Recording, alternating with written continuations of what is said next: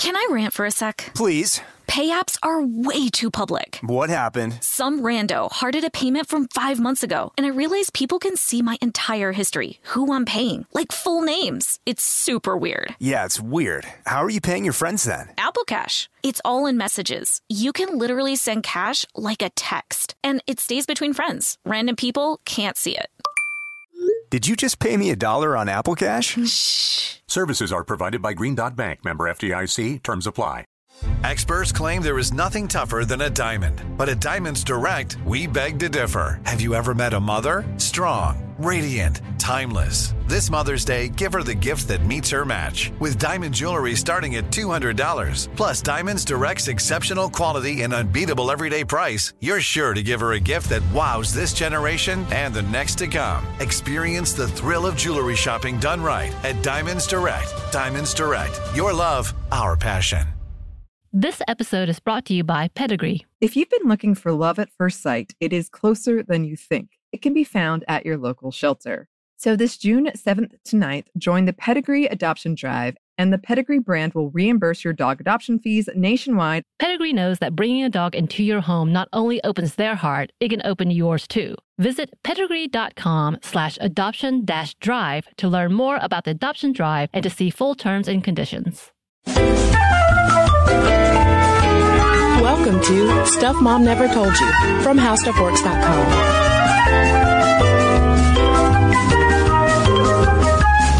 Hello and welcome to the podcast. I'm Caroline. And I'm Kristen.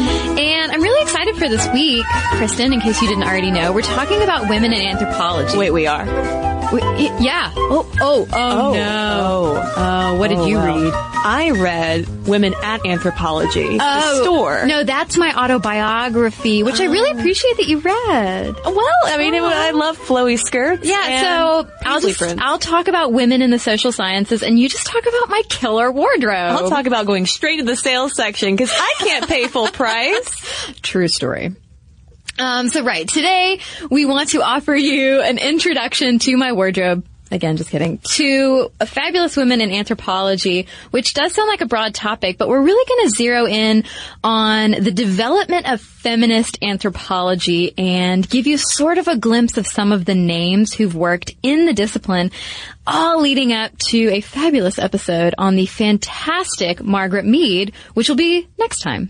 Yeah, so this is sort of laying the groundwork for the more detailed biography of Mead, and hopefully it'll help make more sense about the significance of what Margaret Mead was doing as well, and kind of put her in the context of anthropology at large. Yeah, especially when, and not to get ahead of ourselves, but especially when you look at what an important figure Margaret Mead was and how much she contributed, when you look at it in the context of women in anthropology, the big headline topic, you realize what an early pioneer she was. And so now that we've gotten you all excited for the next episode, let's do a brief introduction as to what anthropology is, because I was originally going to be an anthropology major. Tell me more. Yes. Well, I feel like I've made it clear on the podcast before that I wanted to be Indiana Jones. And if you're going to be a swindling archaeologist, you have to major in anthropology, because archaeology is a subtype of anthropology. And I really enjoyed the introduction classes. It really opened my eyes. I was fascinated. And then I started to kind of think like, well, what jobs besides archaeologists do anthropologists get? And then I read all this stuff about like, well, you can study populations and see how unhappy people are working in an office or something. And I was like, I don't know, I'm going to go do print journalism. That seems much more stable. And Caroline, I never wanted to be an archaeologist or an anthropologist, honestly, but I did take an anthropology course my first semester of college, and we learned a lot about the sheikhs in the Middle East. And the thing I remember the most, though, to be completely honest, is my professor's tiny eyes and very large beard. And his eyes were so small, it was kind of hard to follow his eye contact, because it was one of those small classes where we were just around the table. Yeah. And he was challenging to follow. But good grief, did he love anthropology. And it was one of those courses, though, where I saw it in the course catalog thought it sounded interesting, really didn't know that much about it at all, and ended up taking it. And so it was fun to come back now, so long ago. I mean, just kidding. I mean, like 2 years ago when I graduated college. I'm so young.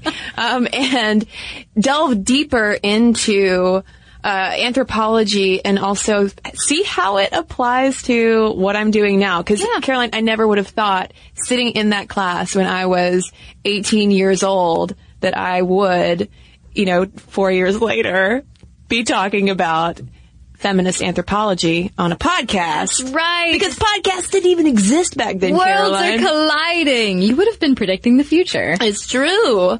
Well, let's not talk about the future. Let's talk about the past. Ooh, all right. Because that is a lot of what anthropology is all about. Anthropology, to get technical about it, is the study of humans, past and present, that draws on the humanities and the social, biological, and physical sciences. And there are 4 different flavors of anthropology. That's right. 4 flavors. We've already mentioned archaeology, which of course is the study of the past through material remains.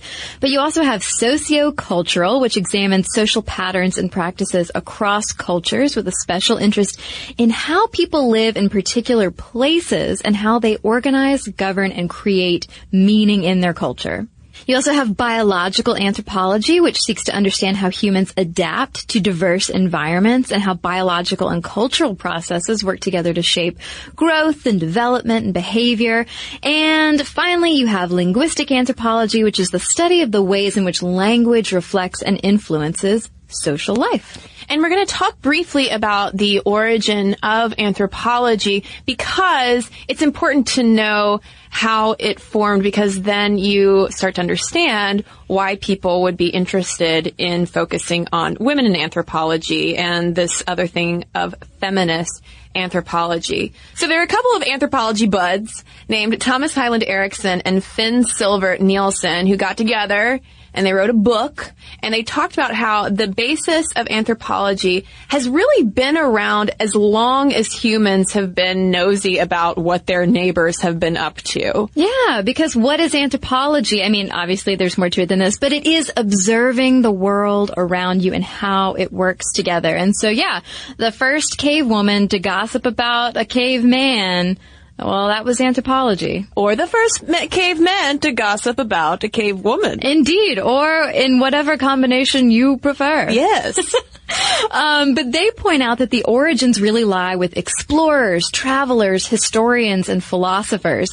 And of course they point to the Greeks, because you really can't talk about any social science or science in general without types of salad. Without the Greeks. Yeah, that's right. Olives, so many olives.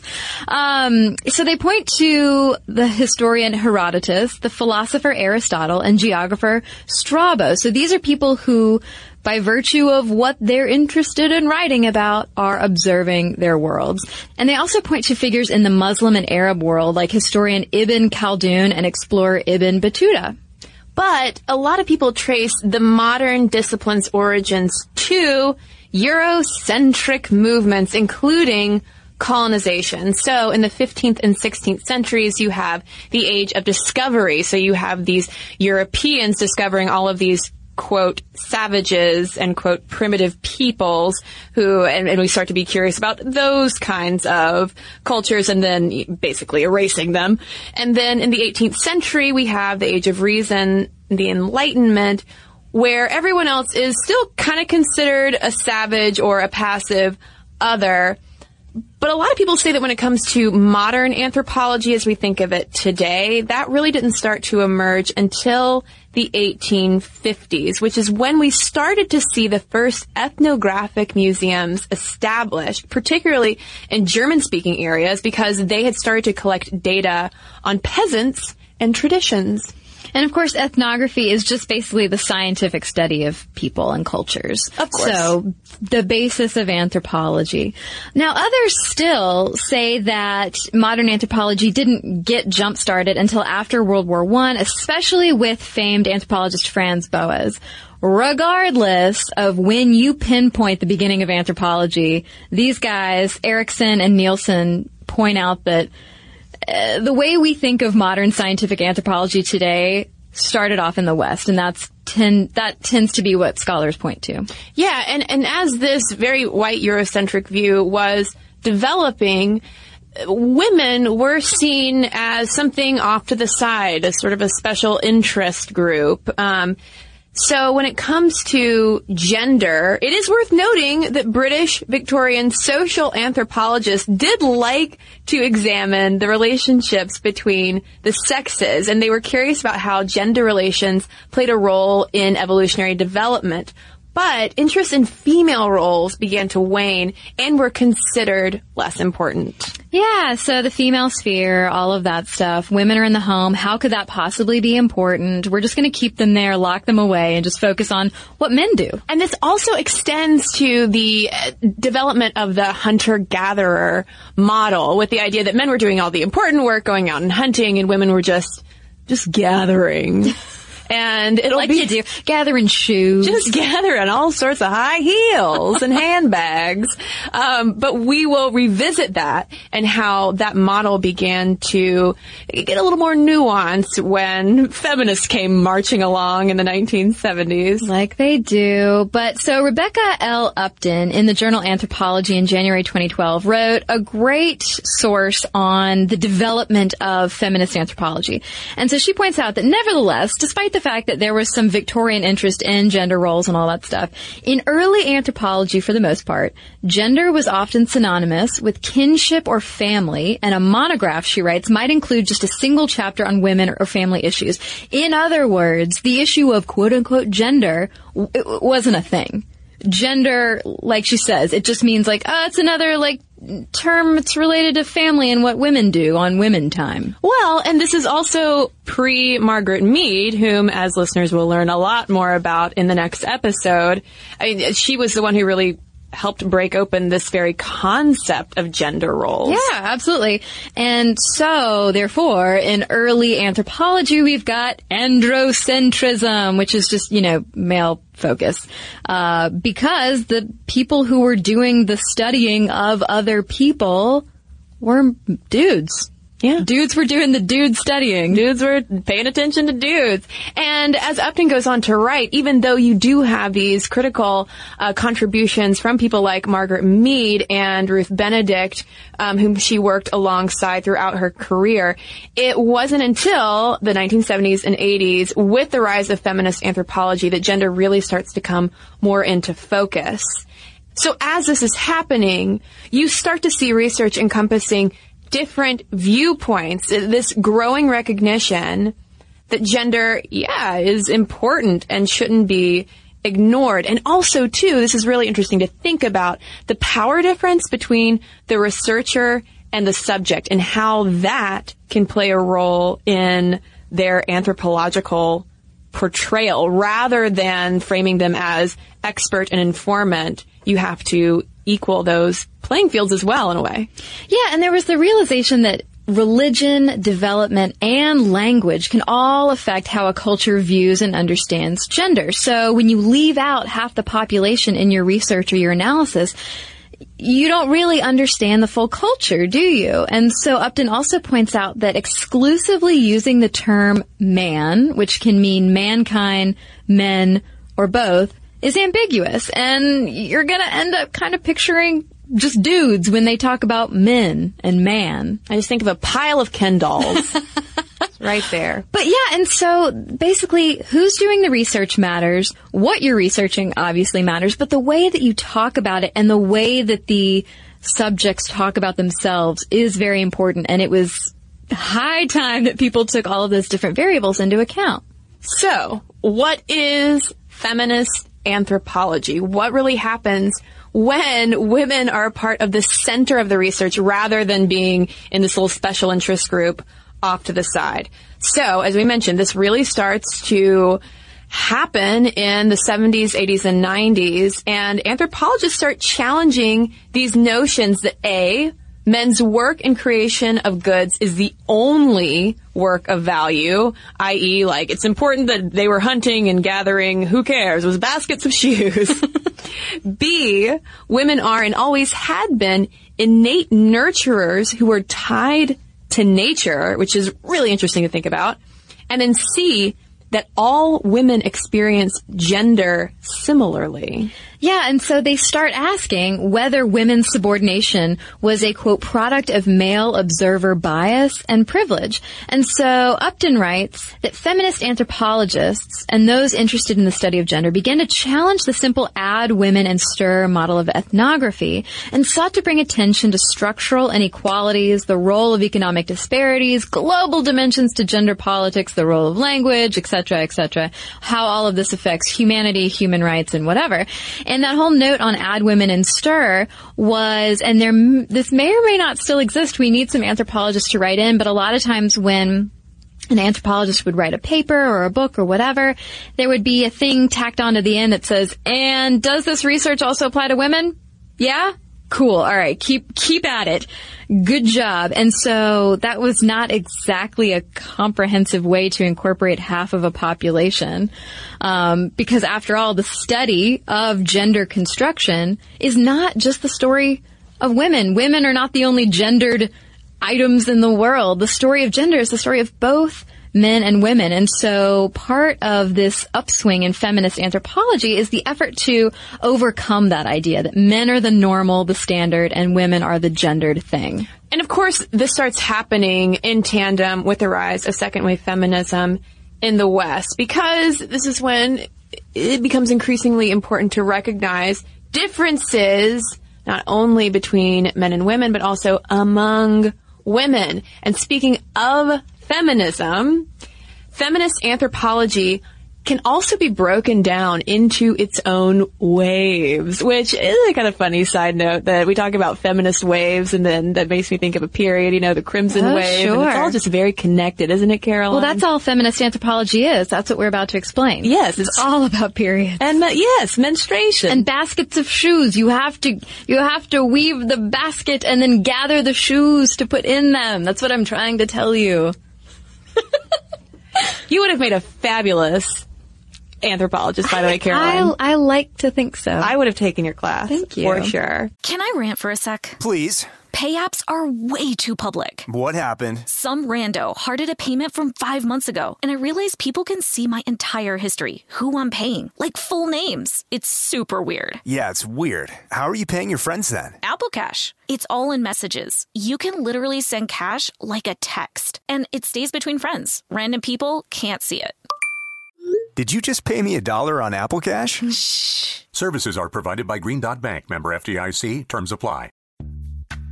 Snag a Job is where America goes to hire, with the deepest talent pool in hourly hiring. With access to over 6 million active hourly workers, Snag a Job is the all-in-one solution for hiring high-quality employees who can cover all your needs.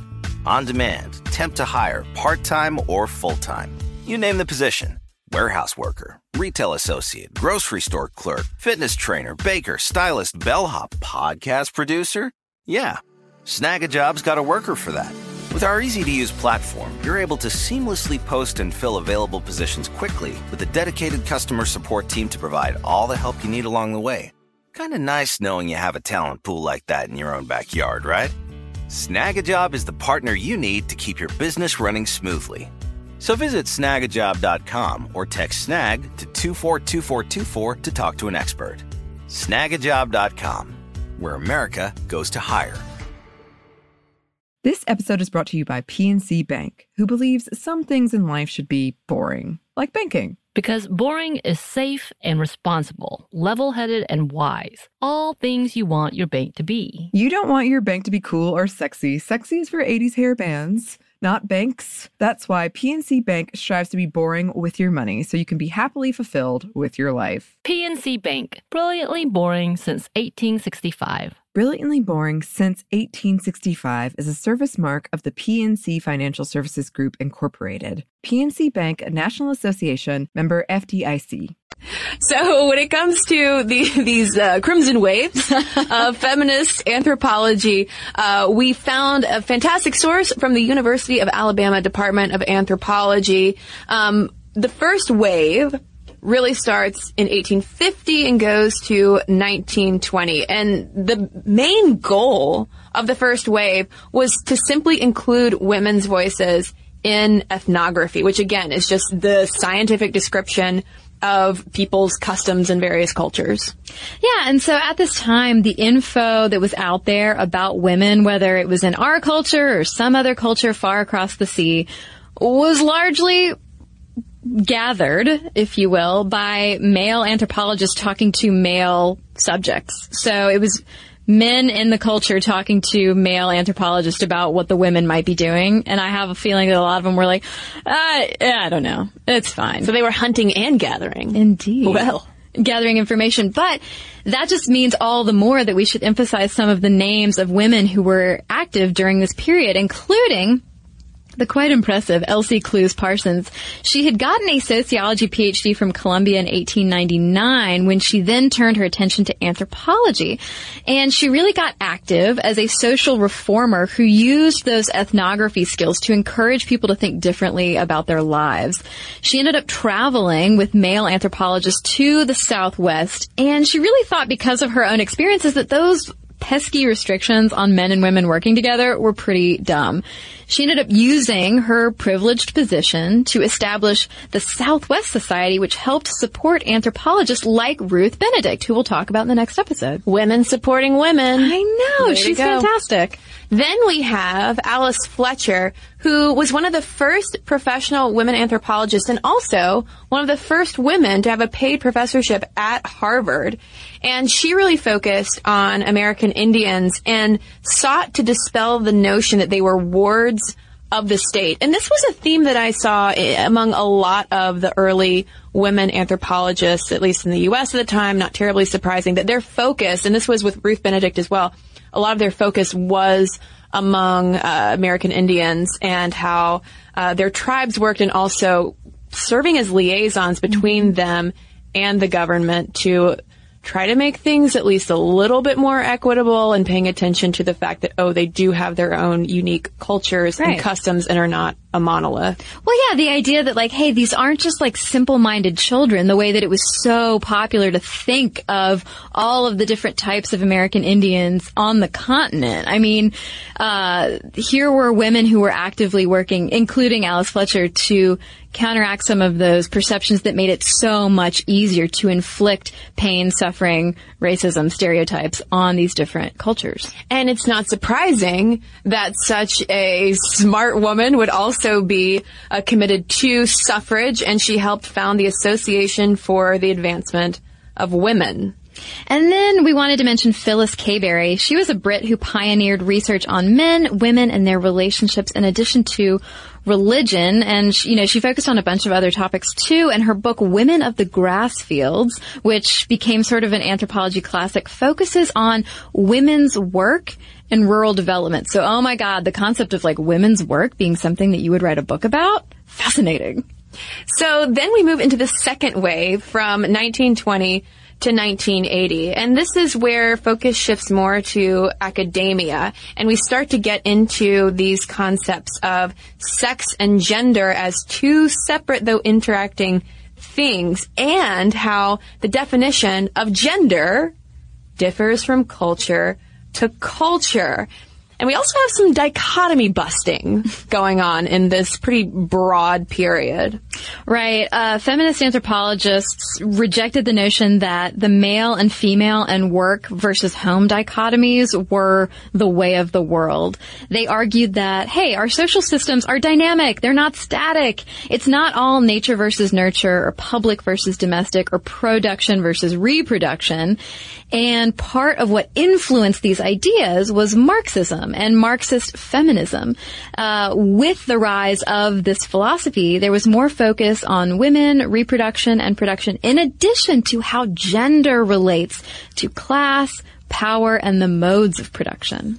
And they applied Marxist models to trying to understand the subordination of women, which during this time they considered to be basically equal across the board. Equal opportunity, subordination for all women, regardless of who you are. which is not always going to be the case.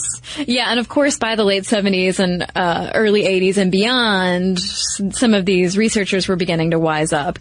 But if we go back to Marxism specifically, there were a lot of Marxist feminists at this time who were challenging the notion that women's oppression is associated with something innate or biological. They point out that while sexual dimorphism is indeed a biological feature, it doesn't mandate the oppression of women. That's all a human creation. That women's biology is just used to facilitate their oppression. And they also rejected the idea, like we had talked about earlier, that women are somehow closer to nature, because there's that whole idea of like, oh, well, men control property and they pass it down along patrilineal lines. They overturn the whole matrilineal society. And since men have control over nature and women are close to nature, then therefore ergo.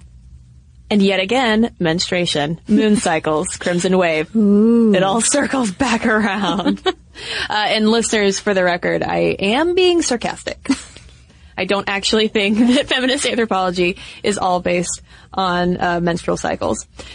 But moving on, many did take issue around this time with this idea of cultural feminism, which is really focused on validating traditionally feminine attributes, saying like, listen, there's nothing wrong with being, femininity. That doesn't have to be some kind of secondary status. It's fine. But on the other side, we have these more Marxist feminists, hopefully I'm labeling that correctly, who were arguing that cultural feminism ignores the oppressive powers under which traditional values were created. So basically saying like, well, all this femininity is kind of a construct anyway. Burn it all to the ground? Yeah, sure. Burn it all to the ground. But also during this time, this is my own ignorance, I'm admitting it right here.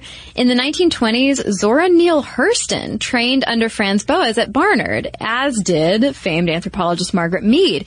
And Zora Neale Hurston was the only black student there, and she was the first to graduate from the school. And I always thought of her as a writer, as an author. I did not realize that she had an anthropological background. She became the first African American person to chronicle fellow African Americans' folklore and voodoo, and she drew on those observations to create her fiction, as well as being a pioneer in developing theories about the African diaspora. And a lot of this, too, related to her upbringing in Eatonville, Florida, which was one of the first all-black towns incorporated in the United States. So just a fascinating tangent throughout this, this whole discipline. But even though she was a pioneer in developing theories about the African diaspora, her name ends up being omitted because she didn't finish her PhD, but also, too, because she was a black woman.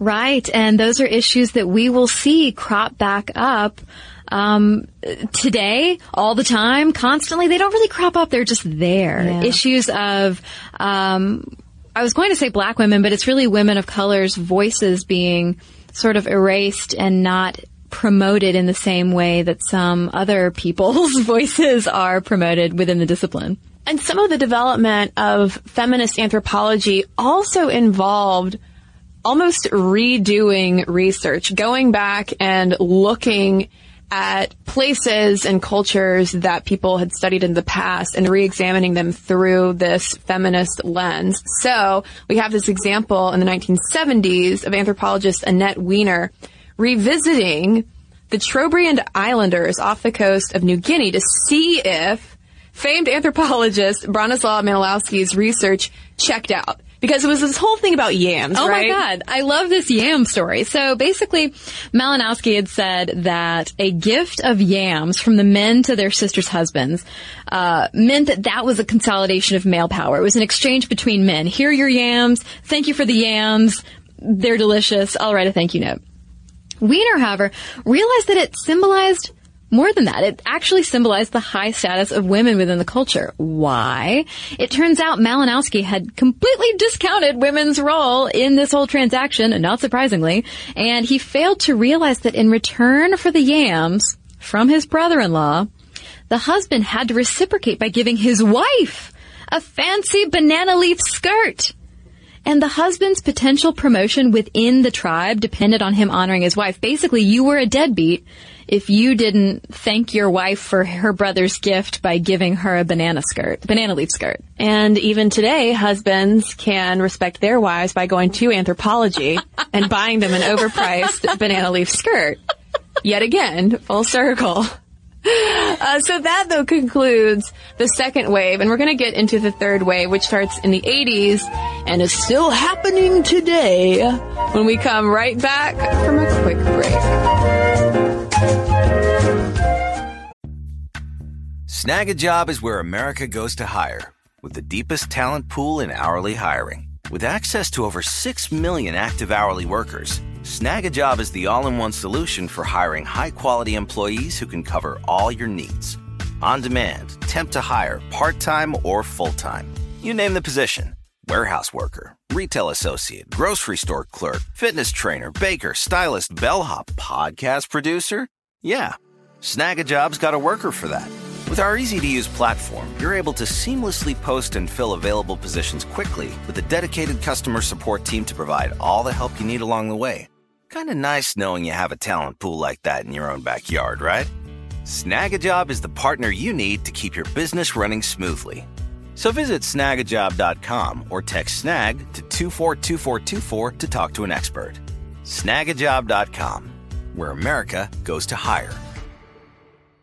This episode is brought to you by PNC Bank, who believes some things in life should be boring, like banking. Because boring is safe and responsible, level-headed and wise. All things you want your bank to be. You don't want your bank to be cool or sexy. Sexy is for 80s hair bands, not banks. That's why PNC Bank strives to be boring with your money so you can be happily fulfilled with your life. PNC Bank, brilliantly boring since 1865. Brilliantly Boring Since 1865 is a service mark of the PNC Financial Services Group, Incorporated. PNC Bank, a National Association, member FDIC.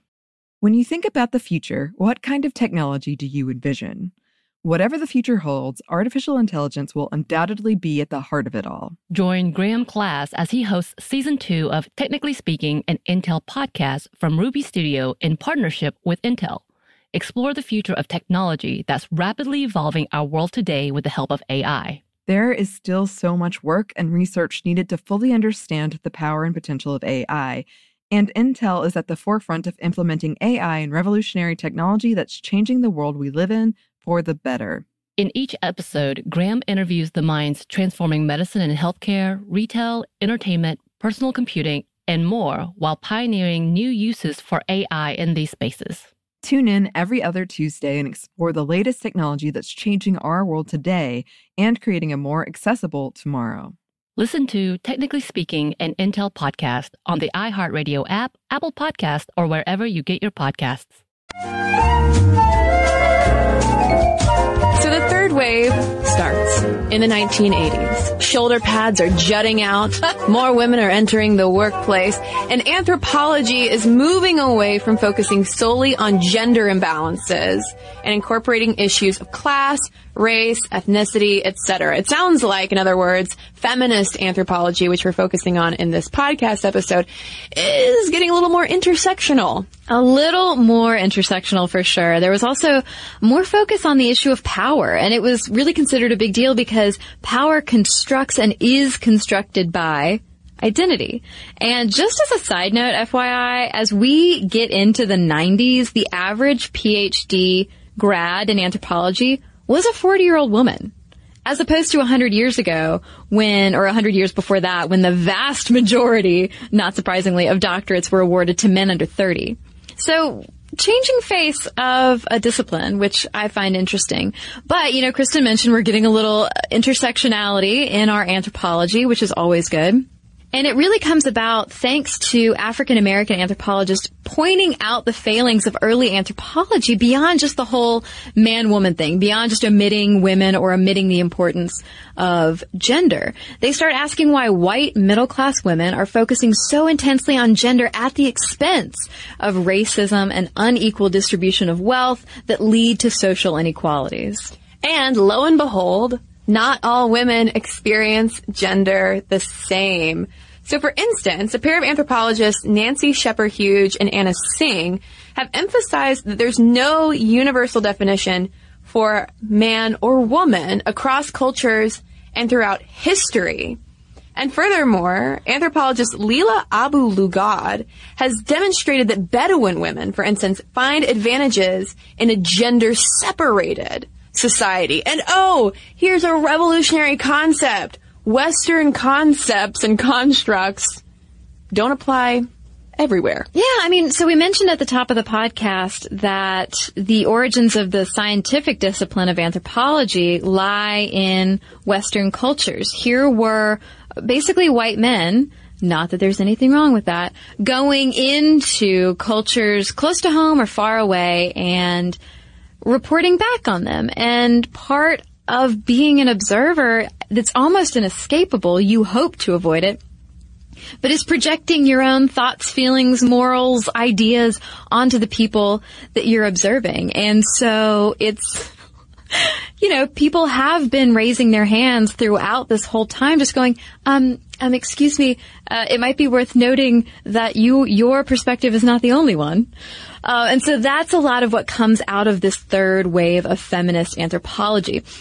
They also emphasize that just like women don't experience gender the same, they don't experience suffering and oppression the same.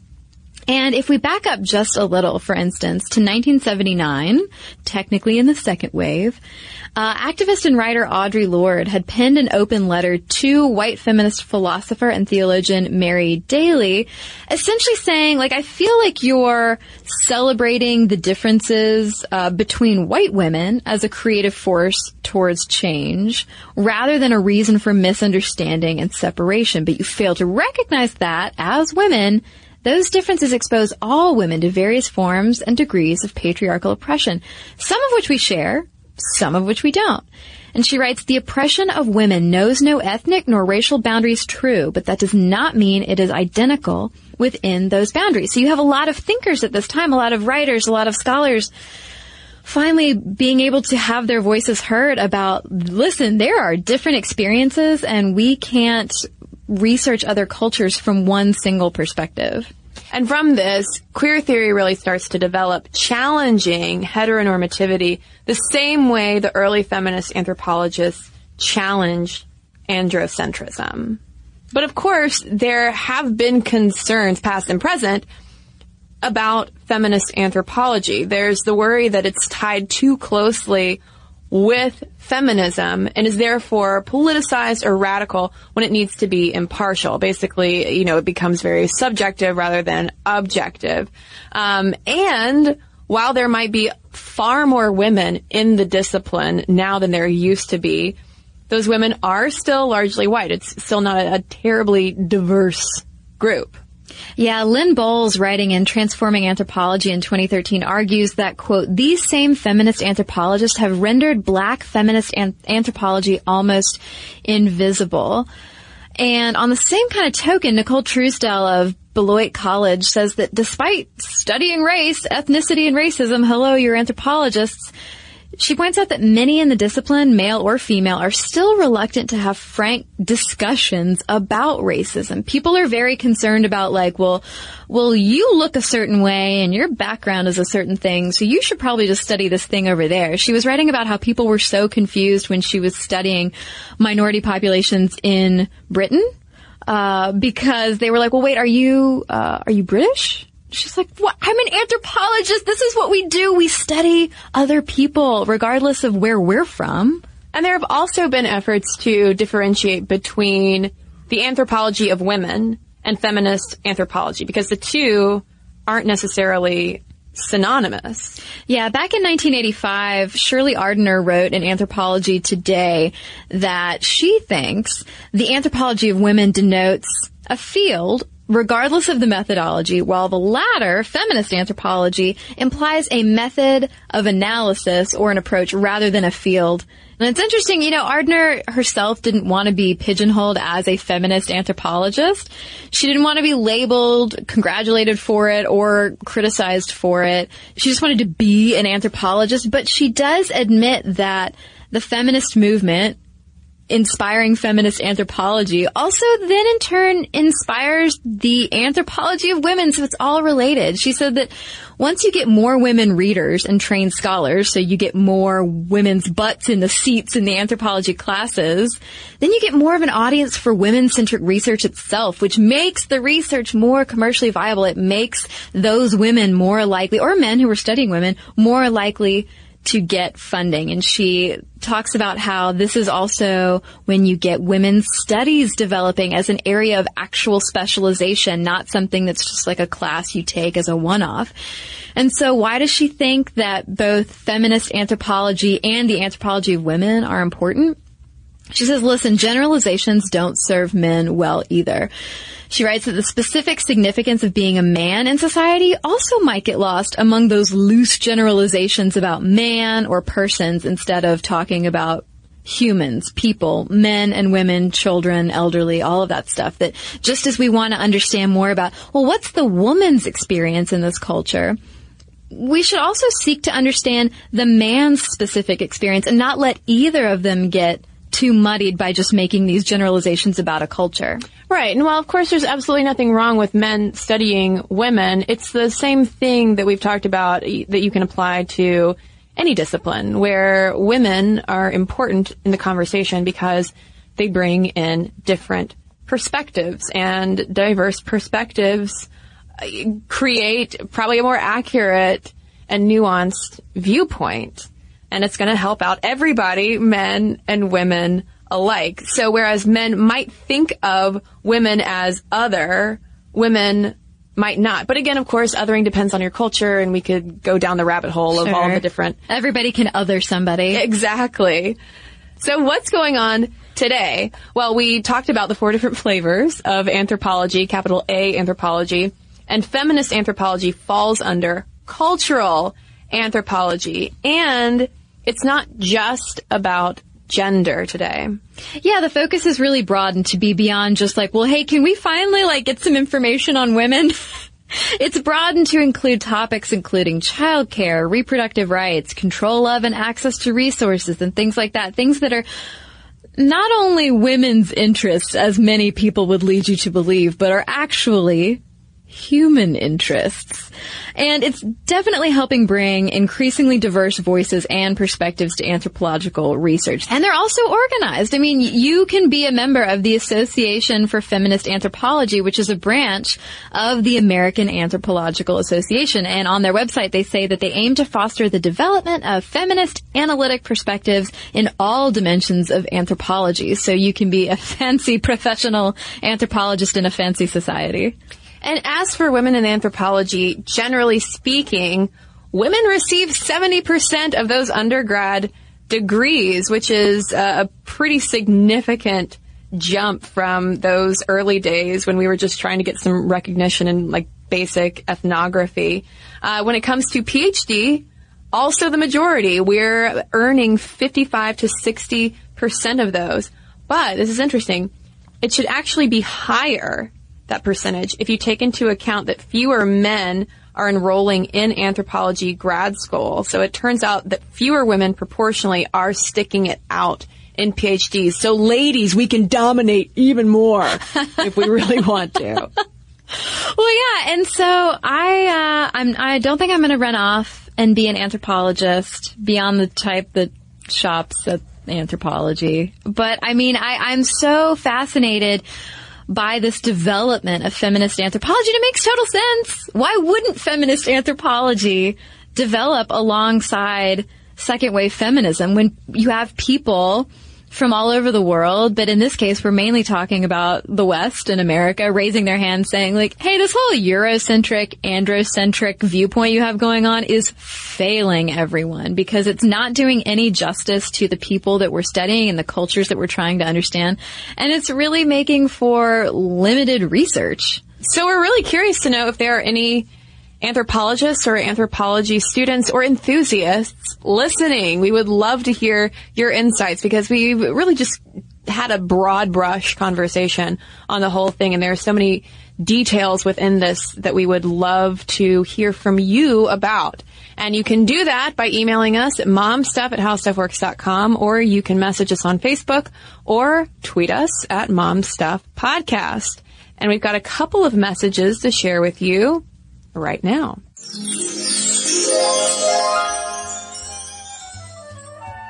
So I've got a letter here from Pamela about our toplessness week. She writes, you asked listeners from outside the U.S. to respond to your latest episodes. I'm from the UK, although I'm currently living in Belgium.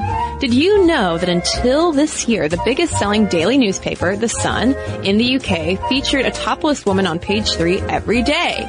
A full-page photograph of a woman wearing only her underpants as soon as you opened up the biggest selling newspaper in the country.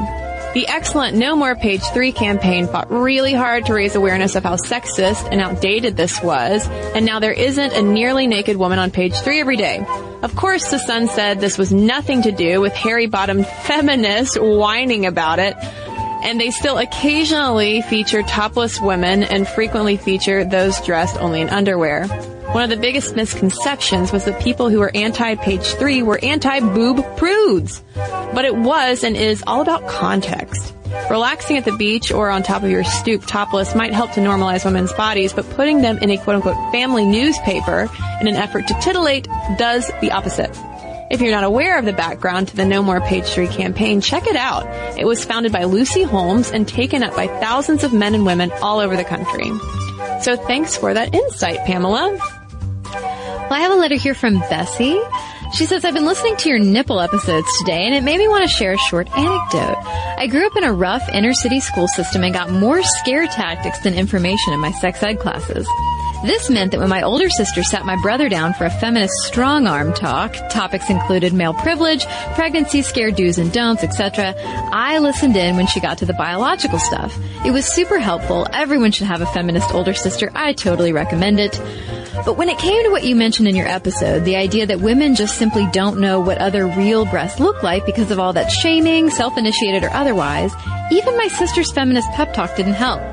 It wasn't until much later when I was watching, of all things, an episode of Scrubs that I finally found out a particular aspect of my own breast, which I had hitherto assumed was some hideous aberration, was totally normal.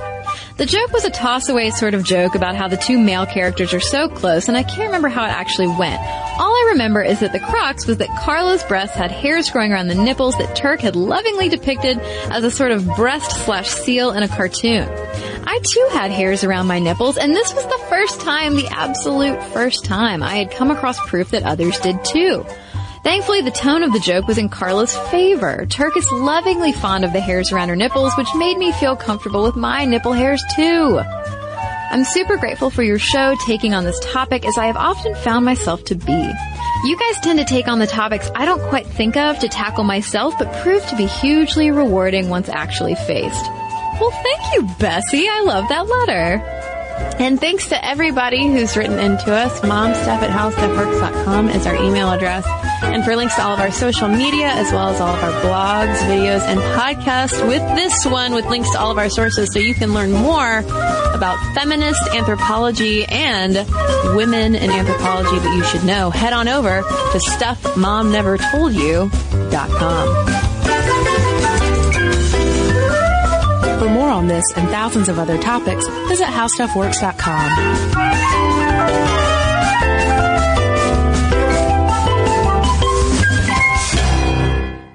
This episode is brought to you by PNC Bank, who believes some things in life should be boring, like banking. Because boring is safe and responsible, level-headed and wise. All things you want your bank to be. You don't want your bank to be cool or sexy. Sexy is for 80s hair bands, not banks. That's why PNC Bank strives to be boring with your money, so you can be happily fulfilled with your life. PNC Bank, brilliantly boring since 1865. Brilliantly Boring Since 1865 is a service mark of the PNC Financial Services Group, Incorporated. PNC Bank, a National Association, member FDIC. This episode is brought to you by Pedigree. If you've been looking for love at first sight, it is closer than you think. It can be found at your local shelter.